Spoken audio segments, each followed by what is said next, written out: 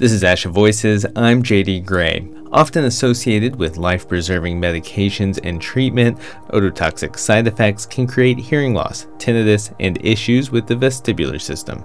With the input of audiologists and collaborative care teams, patients can navigate or prevent these effects. On this episode of the podcast, we examine the role of the audiologist in treating patients facing the potential for ototoxic effects.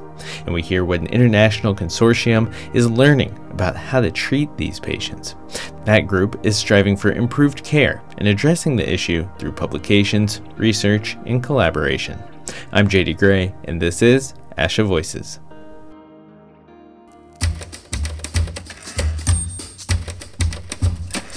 Support for ASHA Voices comes from 2022 ASHA Healthcare Summit Grand Rounds in COVID-19 Rehab.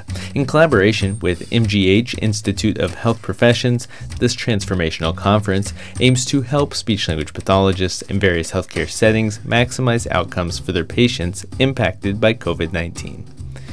Register by May 13th for early bird savings. Learn more at on.asha.org/summit22.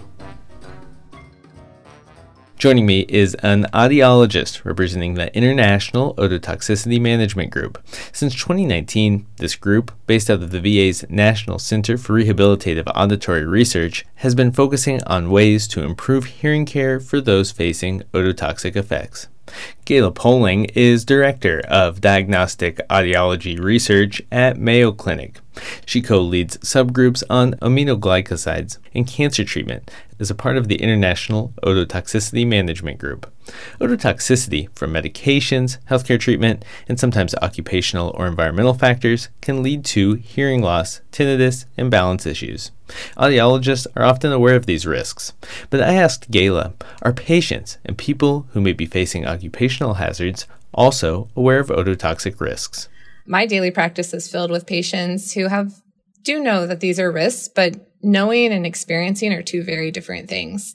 So although it might get mentioned that there are potentials for hearing loss or tinnitus or balance difficulties as a result of medications or treatments, it can be a very different thing to experience, and especially when I feel better and I go back to work and I'm exposed to things at work as well. A lot of times these are medications that are very necessary. Correct. They're usually life-preserving, life-saving. They're not really optional medications. Usually these are really complex diseases and disorders, and an entire care team is managing this patient. So having the opportunity for the patient to be informed and part of that decision-making about their care is really important to all of us. When I heard Gayla mention care teams, I thought of the interprofessional teams treating patients, and I asked Gayla about the roles and opportunities audiologists can play when addressing ototoxicity. There's a huge role for audiologists and really anybody in a communication specialties area. You sit on interprofessional teams as part of diagnoses. You sit there for management and rehabilitative options, and having a voice at the table that really can focus on hearing and hearing healthcare is really important. We see this from the time from diagnosis to monitoring throughout treatment to rehabilitation and treatment planning long term. So every aspect for being an advocate, for being somebody who can help diagnose those changes early on and intervene is really important. When we talk about ototoxicity management, are we talking about tracking and monitoring responses to drugs with ototoxic or potential ototoxic qualities? Exactly. When we're talking about ototoxicity management, we're really talking about the entire process from diagnosis to monitoring to rehab to intervention, really everything that might be involved for that ototoxic exposure and the downstream effects. So it could also be focused on prevention. If you're at risk for increased hearing loss associated with ototoxicity and you work around a lot of noise, for example, knowing those things in advance and being able to intervene through education or additional hearing protection is really helpful and can actually prevent some of the side effects. That's where an audiologist may be able to be a part of these interprofessional teams or work interprofessionally.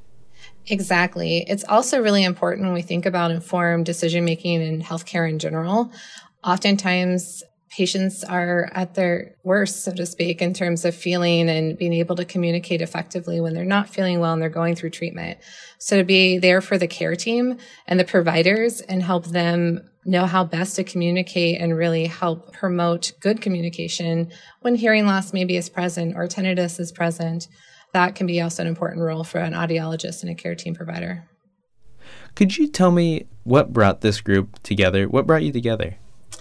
The International Ototoxicity Management Group came together as really a global consortium of individuals and professionals that were already working in these areas. Many of us had crossed paths at conferences and through just collaborations in literature that was coming up. And we all are very passionate about this topic of prevention of ototoxicity. And this group came together as part of a special conference at the NCRAR, the National Center for Rehabilitative Auditory Research at the VA in Portland. They had a special conference and the group came together and we sort of formalized what we had as a working group into this management group to represent this wide variety of experts and try to come up with some consensus around how we might improve ototoxicity management across the world. You said a wide variety of members. You have representation from healthcare providers, researchers, policymakers, patients, I understand, but also international. Yes. Could you talk a little bit about why you found it was important to take a look at this issue through an international lens? Yes, we had several partners nationally and internationally that focus in this area, but what we quickly learned is that there are different needs in different contexts, right? So healthcare systems, even within the United States, work very differently. And when you think about internationally, the workflow has a big impact on how we might not only detect ototoxicity, but how we might intervene to help with prevention. So that international perspective was really important to us, and the additional perspective of the patient, which is something that we value really highly in the group, is really important for us as well. What did you learn from some of the other folks that are representing the group? What are you learning about challenges and opportunities in other countries? Yeah, as part of this group, we have an international emphasis chair that focuses. Really, right now, the subgroups are focused in Africa, China, and Europe, but that's quickly expanding. And what we're learning across the globe is that there is a need or demand for detection of ototoxicity, just with the standardized information about risks associated with ototoxic exposures and ototoxic side effects. But also what we're learning is that there are different needs in different contexts. So where some regions of the world have more specialized infections than others. So our colleagues in South Africa, for example, they have a robust work in the realm of aminoglycoside exposures. So with exposures related to these IV medications that can be used really effectively to help, however, they can be really toxic to the ears depending on how they're given and what doses. So it depends on the sort of the location, the exposure. And that's what we're learning is how to adapt our sort of consensus experience and guidelines to fill those gaps and needs across all boundaries. Is there anything that you found that would be particularly applicable or adaptable in the U.S. that you've heard from other countries? Oh, absolutely. We have several international colleagues that are really doing impressive things when it comes to public health and education and just how to engage with interprofessional teams. So we're learning as a group not only how to approach the same problem from different perspectives. Probably the best example we've learned is how we might survey more effectively and get on the same page in terms of the language that we're using to talk about ototoxic exposures, the language we're using to talk with the broader care teams about what are those experiences with hearing loss, tinnitus, and balance and vestibular issues, and just how we might understand how large of an impact ototoxicity really has on the patient and how large of an impact it really has on our different healthcare systems. It's really hard to argue prevention, but at the same time, we have to understand what that framework is and just how many people are impacted. What do you mean it's hard to argue prevention? What I mean by it's hard to argue prevention, it's hard to really quantify the enormous reach and impact of the ototoxic effects when it's part of the entire care experience. It's a complicated question to figure out what you attribute just to that ototoxicity versus the larger healthcare experience for the patient. So that's what's been so fascinating to me to learn from our international colleagues as well, is just looking at how we quantify the impact to the patient in the healthcare system.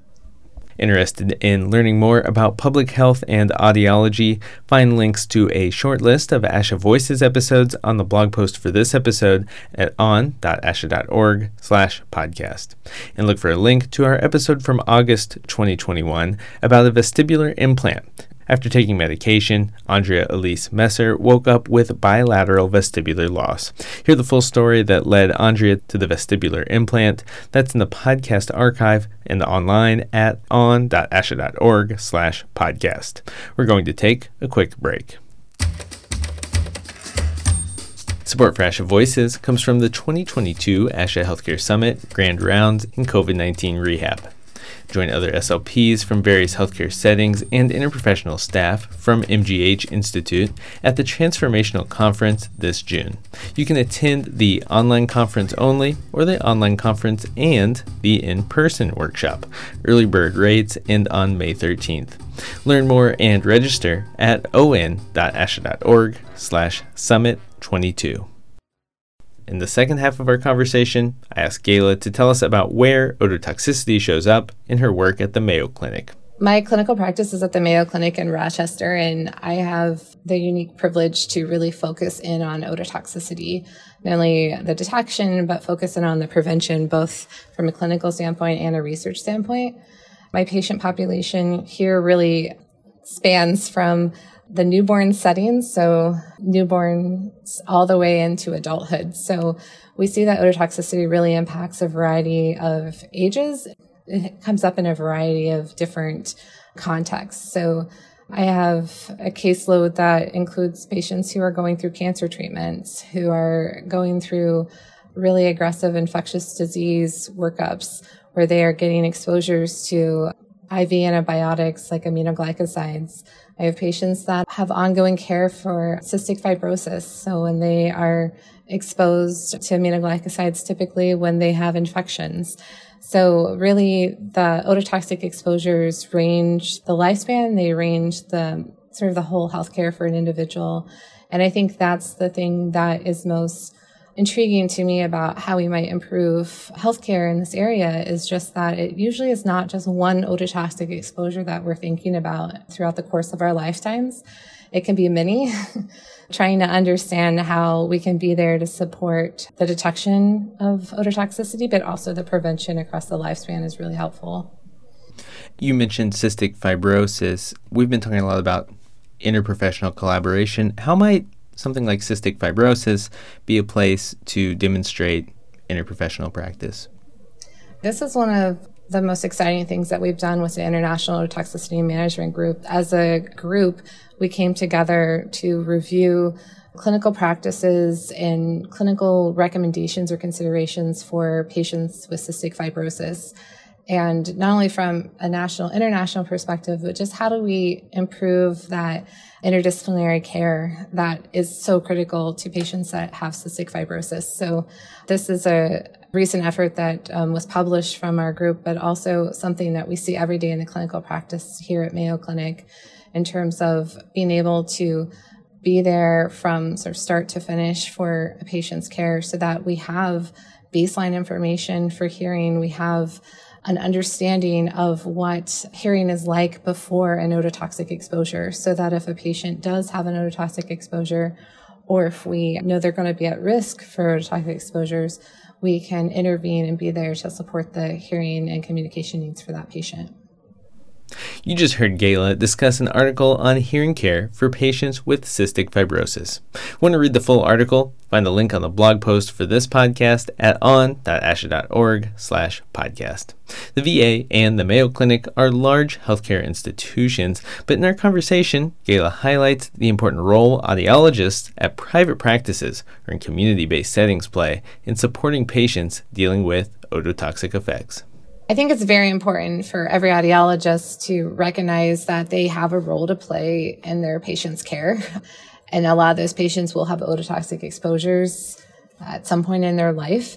When we talk about the ototoxic management today, where a patient is going through treatment or medication exposures that really go on for several months to years, if you're the audiologist in the private practice, you still have a very important role to play. From my clinical practice, I have the perspective of a lot of the patients I see come to me, for their one-time check or their sort of their care team check, and then they go home back to their community and they live this every day of their life. So I have the opportunity to really work closely with local audiologists and see the struggles and see also the joy and the value added for what they can do in terms of advocacy and understanding and getting their patients supported in the right place in the right time. I think whether you're an audiologist in a private practice or all the way up to a major medical center, I think you have a strong role to play, just like every patient has a strong role to play for understanding and advocating for themselves as well. I think there's lots of opportunities here to be involved and be supportive. In some places, I understand audiology can be siloed from other interprofessional practices. And do you have any advice for how an audiologist or how other healthcare professionals might work to get through some of those silos to work together? So some advice that I have to offer in terms of thinking about how we break down some of the silos or break those lines and to get more integrated with the larger care team are to start by what you're doing right now, learning more, right? Try to understand a little bit more about ototoxicity. Try to look at the resources that are there for our professional organizations and really understand what is the question or the concern. And then the next step for that is try to understand who are those care team members. So for me, it's been really important to meet the referring provider, right? Understand who that referring provider is and what role they play. If you understand more about their approach and what the information that we can provide from the audiology standpoint, how that can help with their care team management and how that can help with that patient-centered care, that really helps you help yourself. Once you learn more about the process, especially if it's a new process for you to learn about, once you know that, the more you can see what you have to offer. So learn more, ask questions, and be approachable, accessible for those questions whenever they come. So if you're not met with a lot of eager excitement in your first conversation, that's okay. Everyone's busy, but everyone cares about their patients. Just be there and try to keep learning more. Earlier in this episode, we discussed some of the difficult decisions that have to be made regarding ototoxic drugs. I wanted to know more, and I asked Gayla to tell me about that decision-making process and what kind of conversations she would have with a patient facing the potential for ototoxic exposure. As an audiologist, we have a lot of conversations with our patients about potential ototoxic exposures. Most of them focus around treatment or medication exposures, and often a topic that aligns is noise-induced hearing loss or noise exposures. When we're talking about ototoxicity related to treatments or medications, I'm in the position as an audiologist to really talk about the impacts to in hearing loss, tinnitus, balance, and vestibular, and what that means for quality of life, what that means for their families, not only for themselves. And the conversations that happen about the medications and the treatment approaches really happen from the managing physician. What's exciting about the perspective of the audiologist is I can help speak as the expert in the hearing domain, right? So I can help provide that context and impact not only to the patient, but to the care team to help fill in that gap, so to speak. And then those treatment discussions really happen with the physician and the larger care team with the patient. And what's nice is to be able to provide that patient the opportunity to make those informed decisions. And that's something we're all advocating for. At the end of our conversation, I asked Gayla if there was anything else on the horizon for the International Ototoxicity Management Group that she wanted to mention. For the International Toxicity Management Group, I just would encourage everyone to learn a little bit more. It's a growing group that really spans a variety of not only professionals, but also a variety of perspectives. So I think there's lots to be learned, lots to be integrated into our everyday clinical practice. when I think about ototoxicity in particular, we have a lot that we can do today to not only educate and assess and intervene to support patients and their families throughout treatments. And what we are very excited about is what's to come. So there's a lot of active research out there in terms of interventions that might prevent ototoxic medications and treatments. And we're really excited where some of that research might go and be prepared for further supporting our patients. Thank you so much for your time today. I appreciate it. Yeah, thank you so much for having me. Gayla Poling is Director of Diagnostic Audiology Research at Mayo Clinic. She co-leads subgroups on aminoglycosides and cancer treatment as a part of the International Ototoxicity Management Group. Learn more about the International Ototoxicity Management Group. Find information on the blog post for this episode at on.asha.org/podcast. ASHA Voices is produced by the American Speech Language Hearing Association and comes from the team behind the ASHA Leader magazine. Support for ASHA Voices comes from the 2022 ASHA Healthcare Summit, Grand Rounds in COVID-19 Rehab. Join us at the Transformational Conference this June to learn how to assess and treat patients impacted by COVID-19.